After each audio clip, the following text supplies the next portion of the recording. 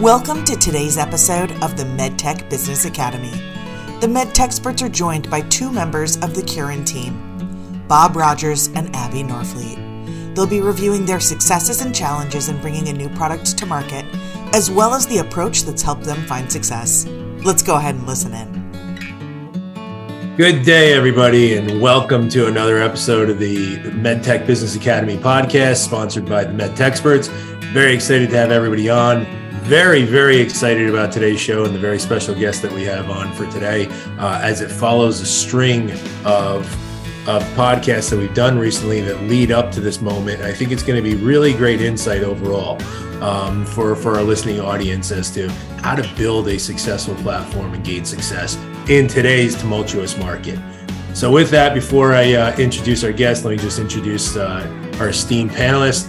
Today I have myself, Skender Darity, Barbara Strain on with myself, and for one of the first times, behind the cloak, coming from behind the veil, is our longtime producer, Colleen Patterson, who is stepping behind the veil now, coming to the forefront, and very excited to have her on. And I think she's probably going to be the most insightful one of all of us. So excited. With that, I want to get right into our guest, our esteemed guest, and introduce them. So first, let me start with Mr. Bob Rogers. Bob Rogers currently serves as CEO and chairman of the board for Kurin, Inc. Bob has been in the medical device industry for over 40 years. His industry experience has provided him with a foundation from which he has developed several innovative devices. Specifically, Mr. Rogers is recognized as one of the founders of the lure-activated valve industry, estimated to exceed annual sales of $1.2 billion worldwide, and the disinfection cap market, estimated to exceed $1 billion annually. As the CEO of Ivera Medical from 2007 to 2015, Rogers led the creation of an entirely new market space with the development of the Kuros disinfecting cap product line, an innovation that was acquired by 3M Corporation in early 2015.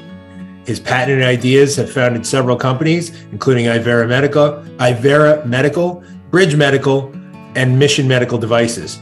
He has held executive management positions with PPG, the Sensors Division, Bridge Medical, CardioNet, and Ivera Medical.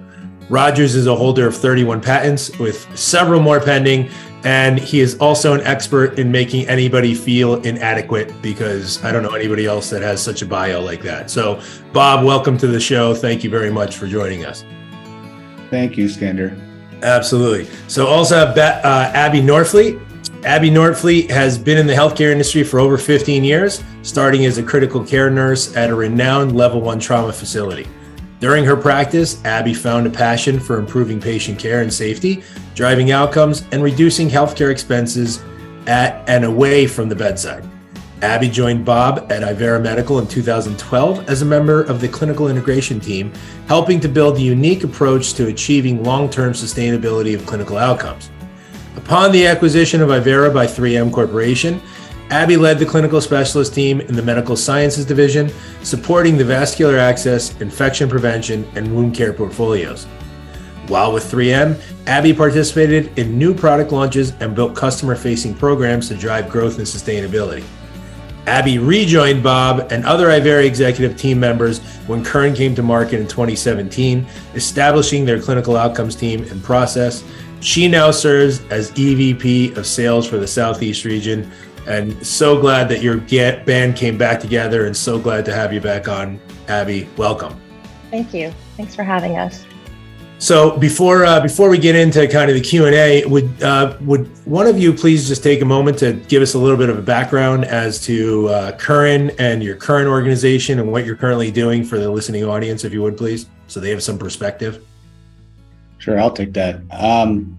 So Kurin started I came up with the idea about 3 months after the sale of Ivera to 3M. I guess it's fair to say I am a serial entrepreneur. I've started now 8 different companies. I have 2 that are ongoing now. Kurin's one of them. And I just was bored after the sale of Ivera. I was playing my guitar, playing golf, and I wasn't good at any of it. I should add video games, so I'm not good at that. If I get stuck, I get my son to come get me out of the trouble. Does he let you win? Well, with his help, I can win. I'll be stuck. Okay, got it.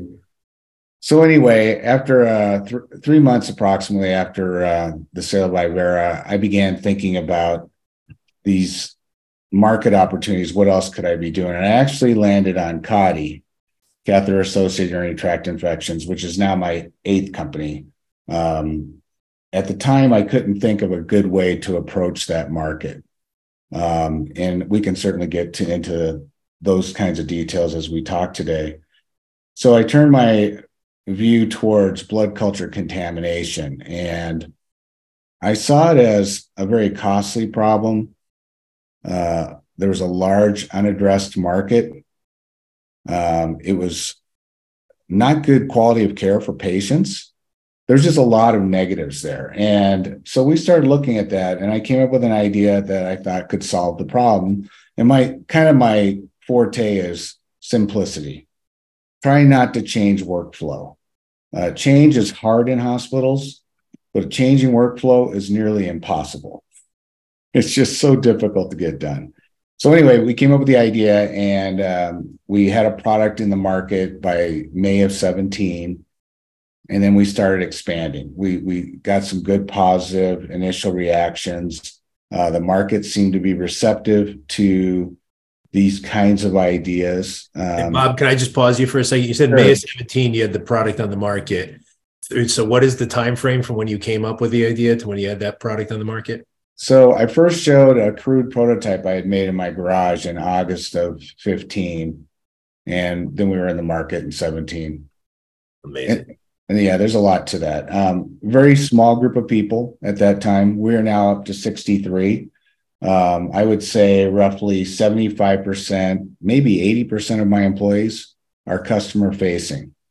I just don't believe in adding a lot of overhead to the organization. So we built a very nice business. I've heard comments from people that have looked at the financials of other businesses, and they'll tell me, we've never seen a business run like the way you run a business. And my idea is really simple. I pretend it's actually my money, right? Right. Nickels are manhole covers, and I don't like to give them up too easily. Kind of like the way hospitals operate. I love that. Abby, anything you want to add to that story? No, Bob always does such a good job teeing up how he got to where he did. And I feel like with each company, I mean, I've been blessed to be part of 2 out of his 8 with him so far, but understanding his history, I've heard that story a million times now, and I still like to hear it every time, because I do think he has a very unique perspective in how he gets these things established and then is able to bring them to market and then ultimately build a team to support him to make it successful. Well, as an entrepreneur myself, obviously, I find just great inspiration in talking to people like that, especially you, Bob. And I've known you for a while and followed your story for longer than that. So to see the success materialize the way it has for you is really incredible. And that's kind of why we asked you to be on today. We reference this being in a string of podcast episodes, and I kind of want to talk about how we arrived at this today. We had a podcast that we recorded a few weeks ago, a few episodes ago, with Dr. Lewis Perkins, who's a CNO at a large hospital in the Midwest. And one of the questions that we asked him, and with no commercial decision behind it, no strings attached, we just asked him openly to give us some things that were resonating for him in the market as it related to medtech products. And one of the final questions we asked him was, what was one of the most recent medtech products that you had worked with that just left a mark? And he didn't reference you by name. The kudos to him. But what he did reference was, obviously, this is a still maturing market segment. Kudos to you and helping to develop and grow this. And so it was obvious when he referenced blood culture contamination that who he was referencing. And he said it was blood culture contamination that left him with this mark. And what he said that really resonated with him the most was the approach that your organization had brought to him. And it was one that was very specific to his needs. He referenced that he asked for data. And when he asked for the data, the responsiveness with which he was presented that data was something that left a mark on him. And second, the data that was presented was specific to him, not just in the market, not just saying, hey, contamination of blood cultures is this across the US. No, it was very much, this is what we believe is happening in your facility. And then the overall process that emanated from there with the way your team approached his team and how you made the conversion easy is really what stood out for him. So we wanted to talk about, in the context of that, this is a success story in a time where a lot of organizations are having trouble finding success. And so we just wanted to give you an opportunity. You don't have to necessarily talk about the opportunity specific to Dr. Lewis Perkins, but more about, how are you achieving success? How is it that you're able to leave a mark with a CNO? And I know that a CNO isn't your necessarily primary call point, right? You're calling on other places in the hospital, but eventually you bubbled up to the highest level and left a mark with the highest level. And it's some of the success that so many people in our industry are striving for ways to achieve that. How are you guys achieving success even today? Well, so it kind of starts with the foundation. I mentioned this earlier, of how we approach the market, what we look for.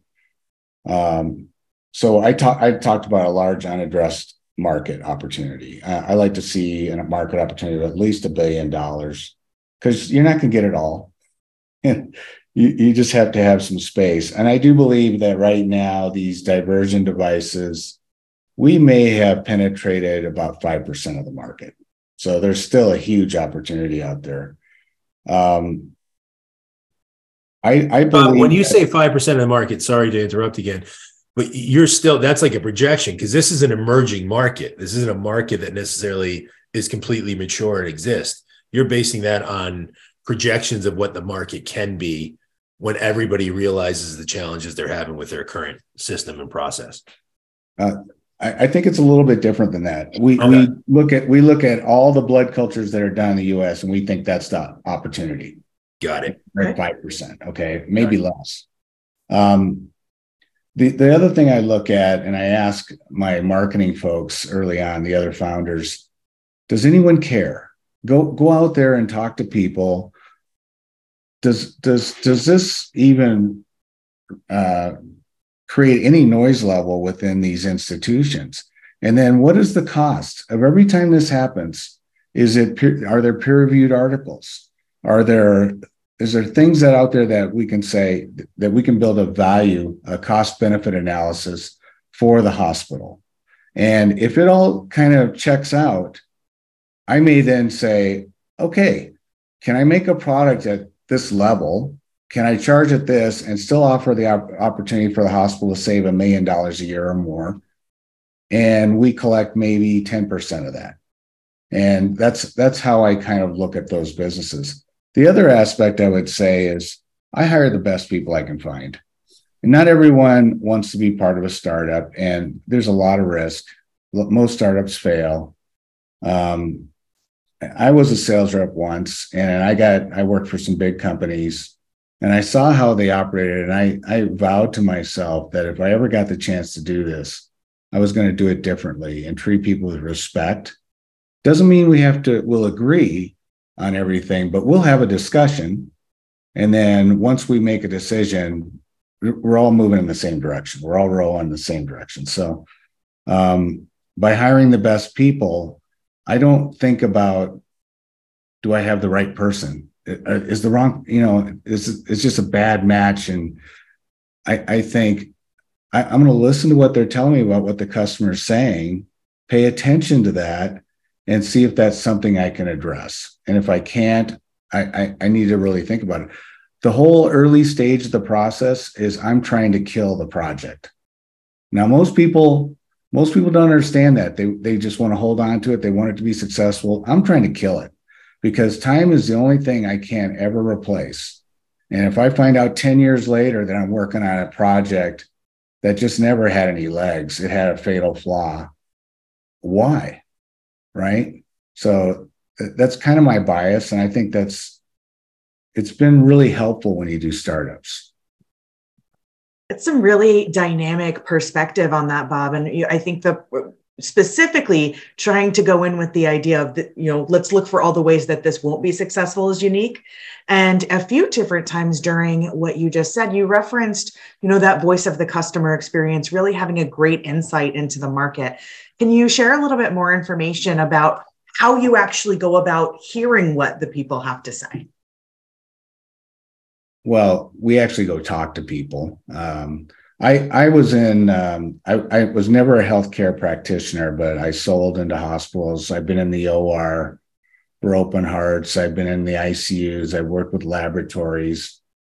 And I think as a good sales rep, you do listen to people and you start understanding what the pressure points are of what these people are dealing with. At the end of the day, everyone wants to deliver great healthcare, but they also got to keep the doors open, right? So with that kind of as a background of experience, you start looking at these products and how they get put into hospitals.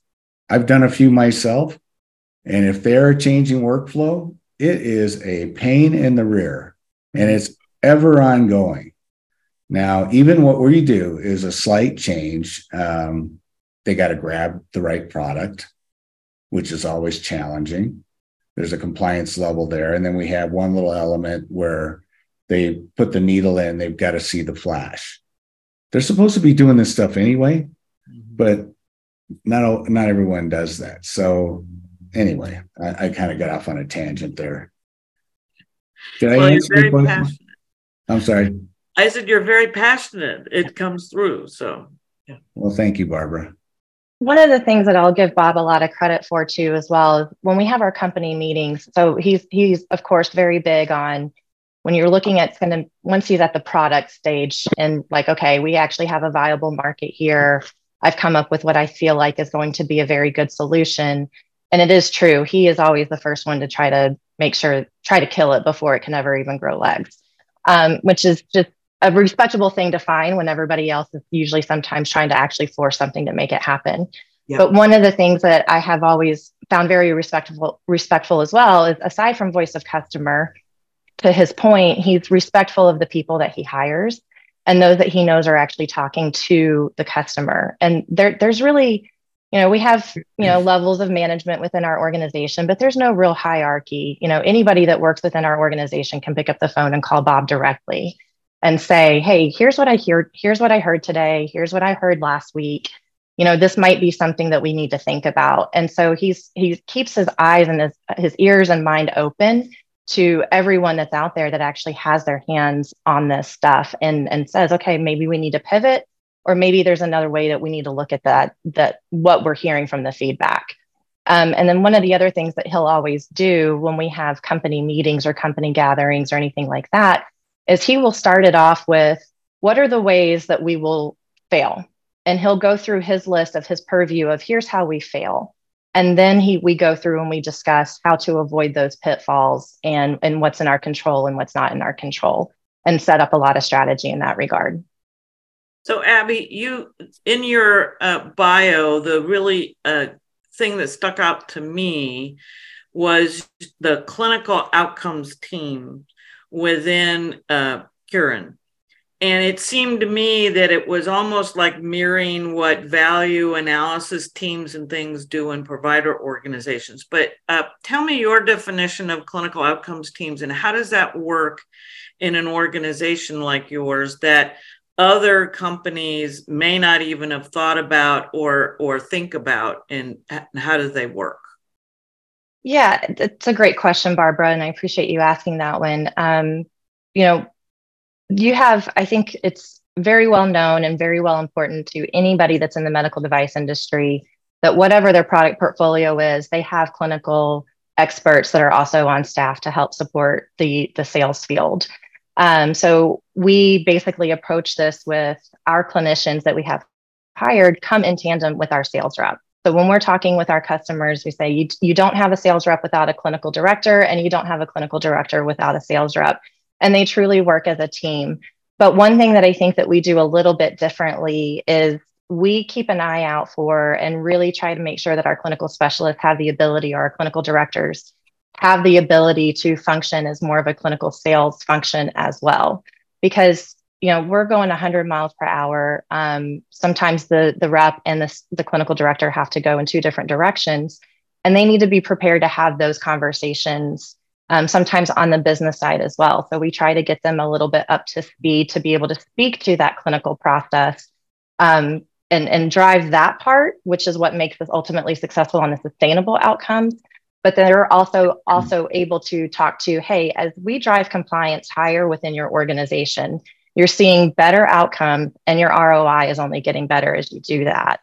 So they work really in tandem with that, but it's a true partnership in that it's an ongoing strategy between the clinical director and the rep, versus just being kind of pigeonholed into, hey, you only handle education and that's it. Mm-hmm. And that's a great approach, because I find that there's too many silos in a variety of companies. And if they only sort of brought them together, they'd make better strides towards what's really important things. That's a great concept. Thanks for the answer. Sure. Yeah. And in a 63-person team, to have such emphasis on that clinical outcomes, I think also places you unique, because most of the time when we're talking to organizations of similar size or smaller or roughly, they're still so top heavy with just salespeople. And the fact that you are tying that in, I think that makes it very unique. I want to talk about it a little bit for a second. In kind of describing how we arrived here, we talked about the data that your organization presented and how you made it specific. Can you talk to us a little bit about, obviously not sharing trade secrets, but how do you mine your data? How do you present it in a way that is, this is you, this isn't everybody? Bob, you want me to take that one? Well, the only thing I could talk about is Hartford. So do you want it? Sure. So it's interesting because Hartford is really great, because it was our first true, clinical success story in which we saw that Kurin was effective. And we talk about that one a lot only because we got it in there, but Hartford had done an amazing job already with getting their blood culture contamination rates under control. They had put all elements of best practice in place. And Kurin was the only change variable during that time when they studied the device and saw their 74% decrease and well under 1% of a contamination rate while utilizing Kurin. But one of the things that we found out very quickly, and I probably came up with this term years ago, back when my nieces were real big into the movie Frozen, but hospitals in and of themselves are all special snowflakes. And I mean that by they're all very wonderful, but they're all very unique. They look the same from the outside in, but when you get into the details, they are very unique, just like a snowflake is.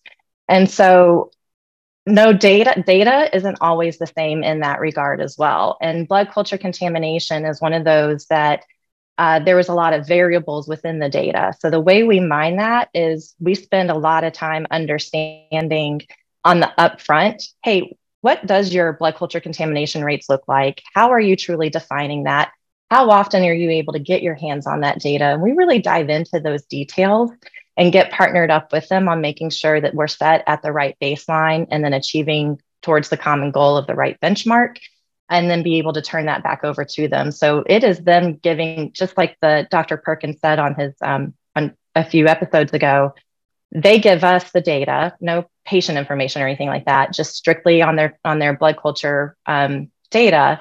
And then we take a look at really the impact that we've had, turn that around, and then be able to say, hey, here's not only where you are from an outcome standpoint, but here's your ROI and the dollars that you've been able to save since implementing our process. So it's more of an educational process than a sales transaction. I would combine those two. Yeah. So, I mean, because if you're not going to continue to prove your ROI within these customers, especially in the environment that we're in today, we thought it was tough pre-2020. It's even more tough now coming out of all of that. I think that's the common theme in a lot of things that we're hearing now. If we're not able to continually prove the ROI, they may be like, look, we love you guys. You're great. You're a great partnership. Our staff loves you. But at the end of the day, they have to keep the doors open, just like Bob said as well. So we got to keep that ROI going. So it is a sales transaction combined with education of really what we've been able to provide.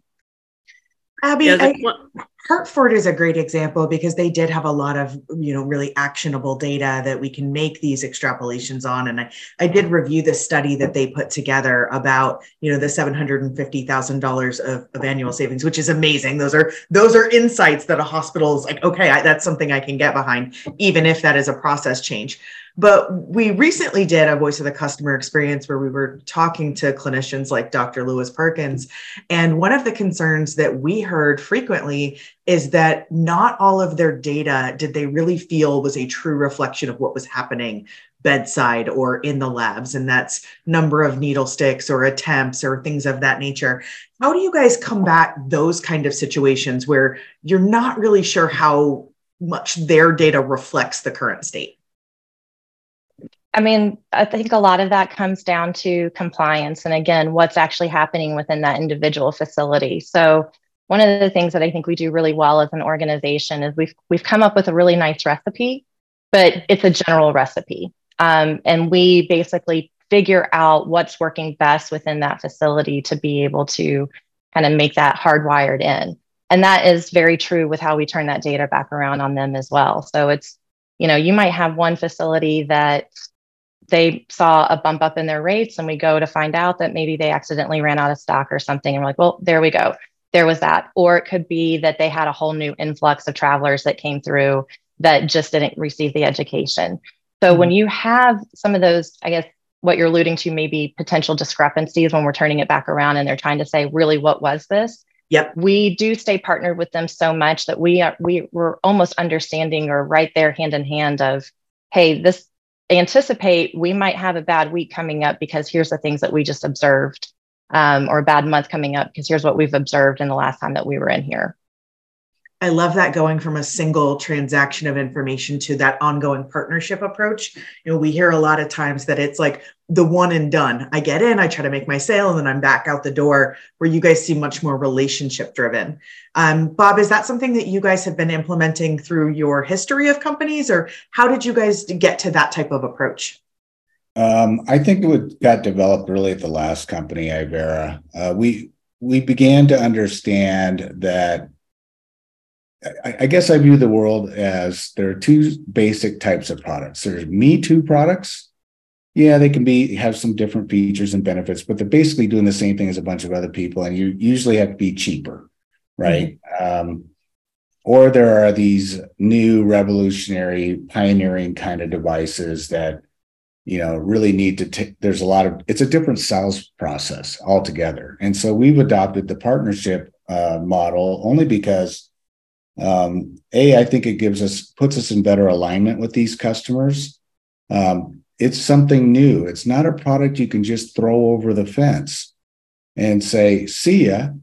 You got it. It's not a silver bullet. And we really need to work with people because everything that we do, yes, it's a product, but the product monetizes our activities. Monetizes our consulting services. It's the way we build our business. So by partnership, we can gain success, or with the customer say, look, until we can solve this problem, we're never going to get to where you want to be. And then it's up to them. Do they want to solve the problem or not? Right. So one of the things that's occurring right now in a lot of companies, but in healthcare, is there's so many different types of disruptions, either raw materials, things like that. How do you sort of review what's going on in the market today, either with your products, raw materials, or shifts in the market, competitors that might be coming up? How do you sort of monitor the market? Boy, I wish I had a great answer for you. Honestly, I don't do a lot of that. I do have ears to the ground with my field sales organization, the clinical people. We definitely listen to what they have to say. Our devices, there's some innovation in there, but they're not.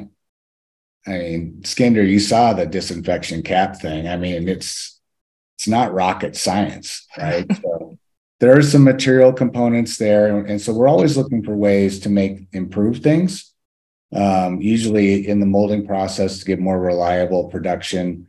If there's some material that will dramatically reduce our cost, that's great. There's also availability, things of those nature, especially today with all the supply chain issues.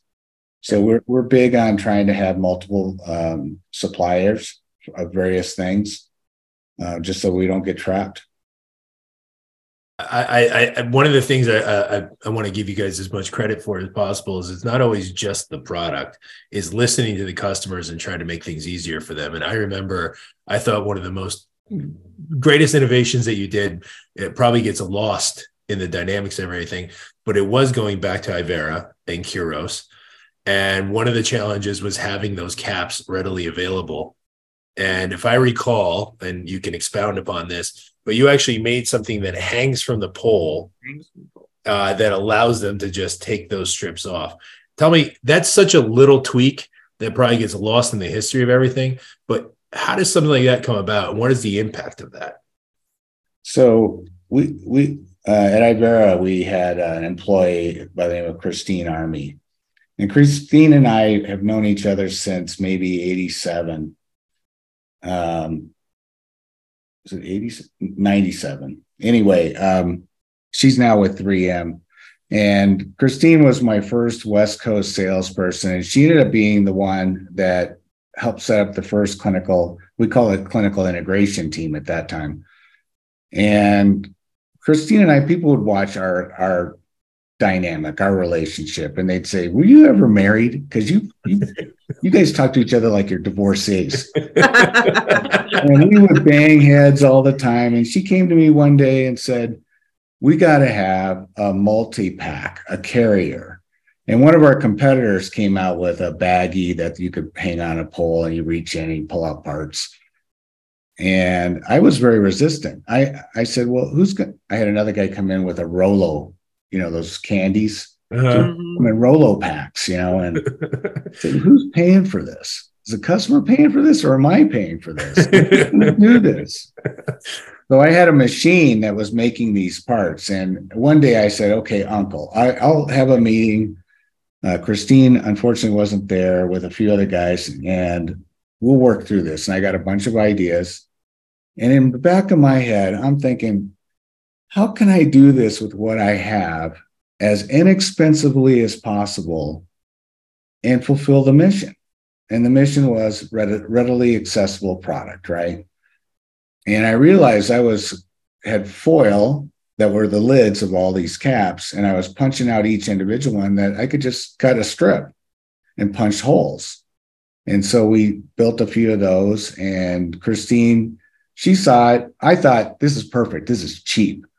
This is beautiful. I love this. And Christine sees it and says, "This is it." And at the time, we only had one hole on one end. She said, "You need to put a hole on the other end because, who knows what they're going to do." And yeah, I think that might have been the best innovation of that company. Yeah, we needed to have the cap to support that, but it's almost like selling beers, right? Do you sell single beers? Sure, we do, but it's like selling those 6-packs or 12-packs, right? Well, the great vision about that is there weren't so many that the customer felt like they were just going to throw something away at some point. They were just like the right size, sort of like Goldilocks and the 3 bears and the chairs and things. So those innovative ideas are what healthcare workers are really looking for. But to your point, there is a cost to conversion, and it's not just the cost of products you're not going to use anymore and things, but it's all that time training people, getting them used to a new culture, new workflow. So you hit the nail on the head. So working with clients, those are some of the aspects that they're just not getting sometimes because they're not spending that quality time, as you know, that's important with customers. It's the voice of the customer, whether it's firsthand going in and talking to them.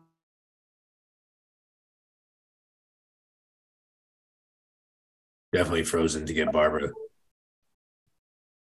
Barbara? Oh boy.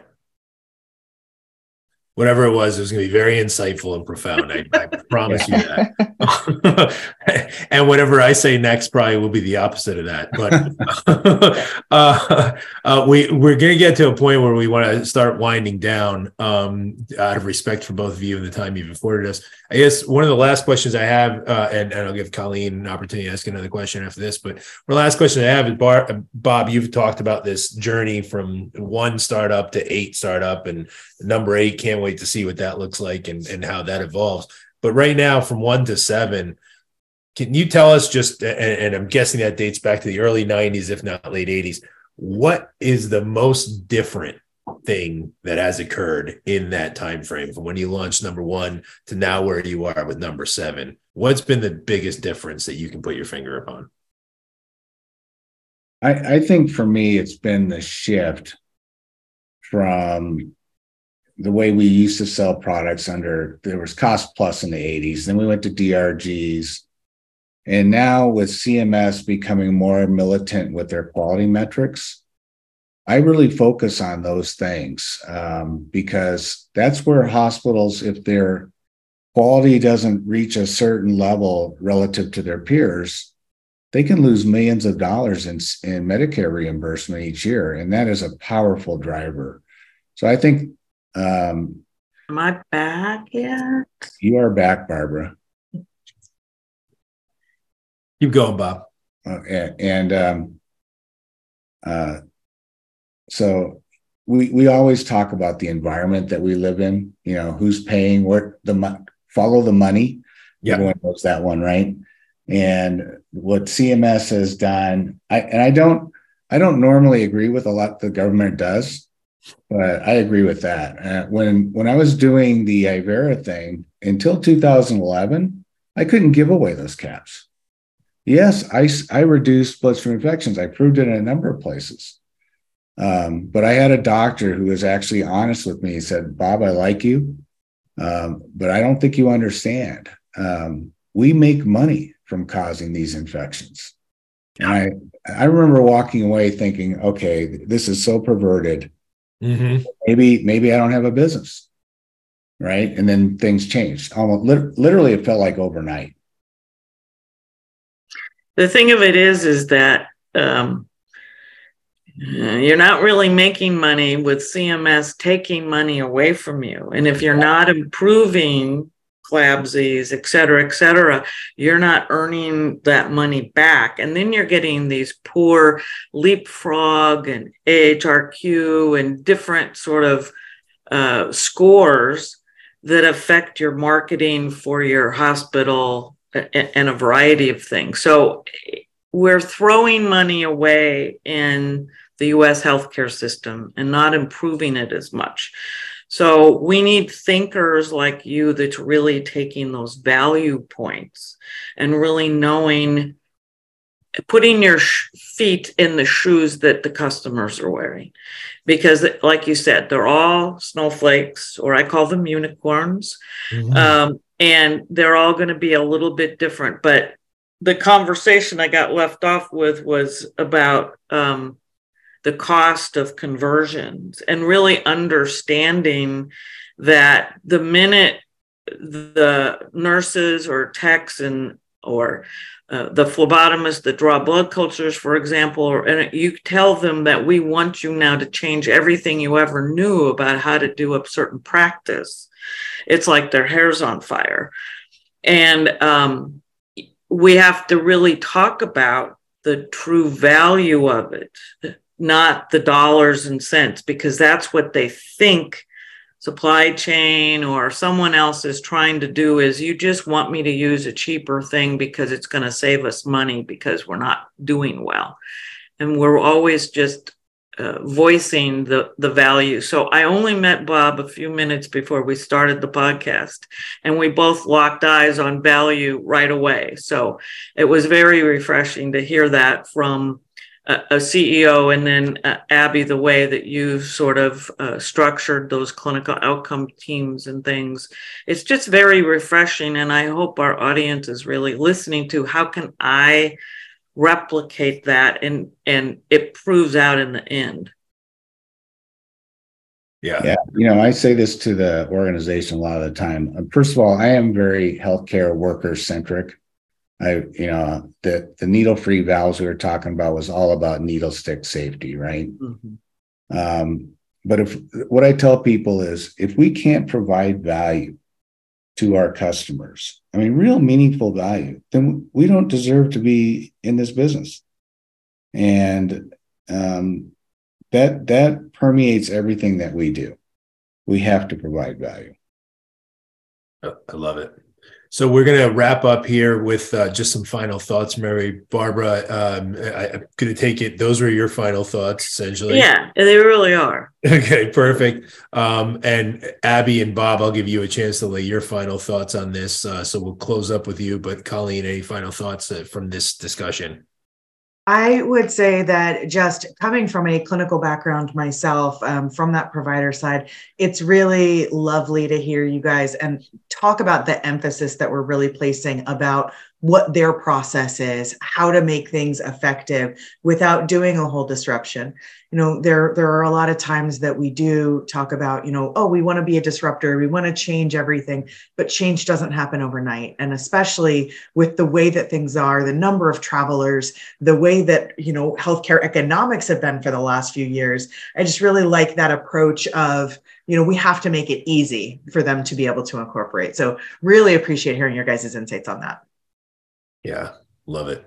My final thought, and the thing that I love, and I hope every medtech entrepreneur that's listening to this really listen closely, is the thought of starting small and expanding out and beginning with the end in mind. And what I mean by starting small and ending out is, you referenced how you've grown systematically to where you are in this organization as well as prior organizations.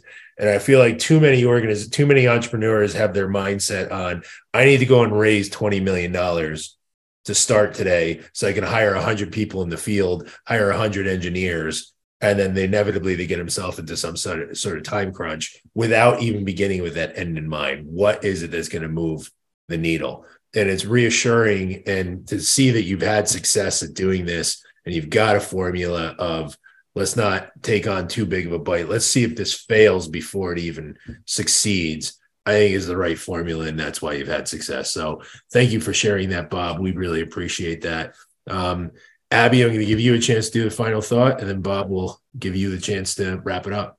Yeah, I think you guys have pretty summarized it very well. Again, as I said before, been very fortunate to get to work with Bob all these years and learn from and watch and see what his process is. And I'll leave you with this. And of course, we're going to put Bob on the spot afterwards, and which is his favorite thing ever. But is one of the other things is he checks the ego at the door. He might not always agree, like he said, and sometimes he'll be a little bit stubborn about what we're taking to him. The strip story is probably one of the best ones out there. And if you didn't catch that theme when he was leading up to it from Kuros days, but he checks the ego at the door. And it's basically, hey, I'll be willing and ready to admit when I'm wrong or when we need to make a change. But the faster we figure out where those things are going to be, the better we're going to be better off as a long-term company, and being able to continue to provide that value that is so important to being successful. Awesome, Abby. And you've been a core piece of that success now on 2 of those journeys. So hopefully you pat yourself on the back for all your success as well. I just call it a lot of luck, and you got to show up to be lucky. So that's where we're at. But yeah. And Bob, we'll let you get the final word in. Well, I'm not sure what to say here. Abby made the comment about being humble, and I come from a family we didn't have a lot. And I was fortunate. I got a scholarship to go to school. I don't have any advanced degrees. I don't even have a degree in engineering. I did go to engineering school, but business econ, and I feel blessed. I've actually if you looked at my resume from maybe 20 years ago, you'd say, this guy can't hold a job. Every 2 years, he's changing jobs. And I think I was reflecting on that was really indicative that I wasn't doing what I really wanted to do. And I'm blessed that I'm getting to do what I want to do now. And that's to help solve these problems. And I think as long as my orientation is there, not on making money, not on, my shareholder, but on helping healthcare providers do what they need to do more effectively, more efficiently, reduce costs. And that's a great thing. And that's what keeps me going. I love it. When your North Star is centered on the right ethics, everything else is easy. So Bob, Abby, thanks for giving us the time. We appreciate it. Thanks for sharing everything. Hope everybody in the audience has learned something, because there's a lot of great morsels of knowledge to take from this. Thank you, everybody. Thank you. Thank you.